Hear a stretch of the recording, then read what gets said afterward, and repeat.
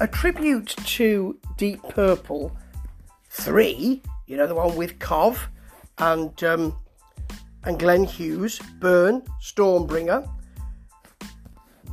from a band who are not Deep Purple, from Östersund in Sweden in 2006, should be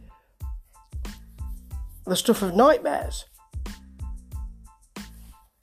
But it's really good. I mean, there's no pyro. You don't get a big rainbow like the California Jam. You know, there's nothing like that. They don't really perform it because this music's difficult enough as it is. It's in a hall. There's not a load of people there, which is a shame really, because they manage it really well. Sound is really good. Visuals are okay. This is on YouTube. But both of these people who are singing, and they don't have a singer bass player like Glenn Hughes. They have a separate bass player. And the singer doesn't sell it like Cov. But they don't half both sound like them. That's saying something, isn't it?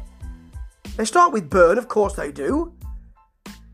The guitarist is more of a shredder on this track, which is not ideally welcome. But I'll tell you what, and the camera follows the bassist during the guitarist solo, so we don't really see it. But the keyboards are really good in this. The drummer keeps up. The paradiddles are all there. And then they follow with Might Just Take Your Life. And at one point, the vocalist he brings a cowbell on there. That's great. Keep smacking that cowbell. That's followed by You Fool No One. Drives through, but keeps the funk going.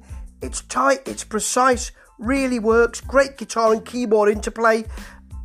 And then we've got a drum solo, which is a bit disjointed. It's almost like a free jazz drum solo. We don't need that. And finally, we get the shouts of, "Here's a song for ya!" before a rather robust lay down, stay down, which shows people dancing with a little bit of care and attention at the front. And the guitar solo on this cuts loose, so fluid, really impressive. They then get the sweep of Mistreated, and both vocalists can really sell this.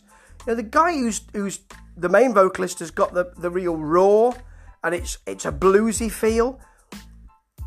And the guy who's covering Glenn's parts, he can get up there, and it's not thin. It sounds really.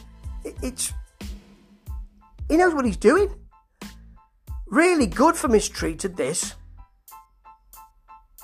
Now, Stormbringer isn't ideal because the guy on the keyboards, who's been following very, very well, doesn't seem to have the sort of sound quite right.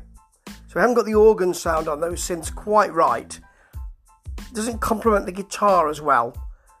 But generally, this is a bit of a revelation. These songs are hard to do, and there are a lot of tribute bands out there.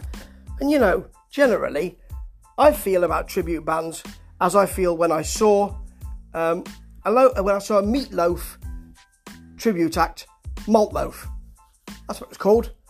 So, you know, that's the way I feel about it. I've never been a great fan, but this really sells those songs. They can really sing, they can really play.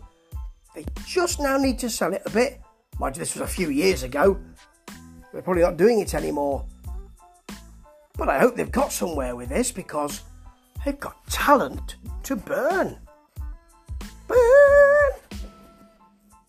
Ta-ta.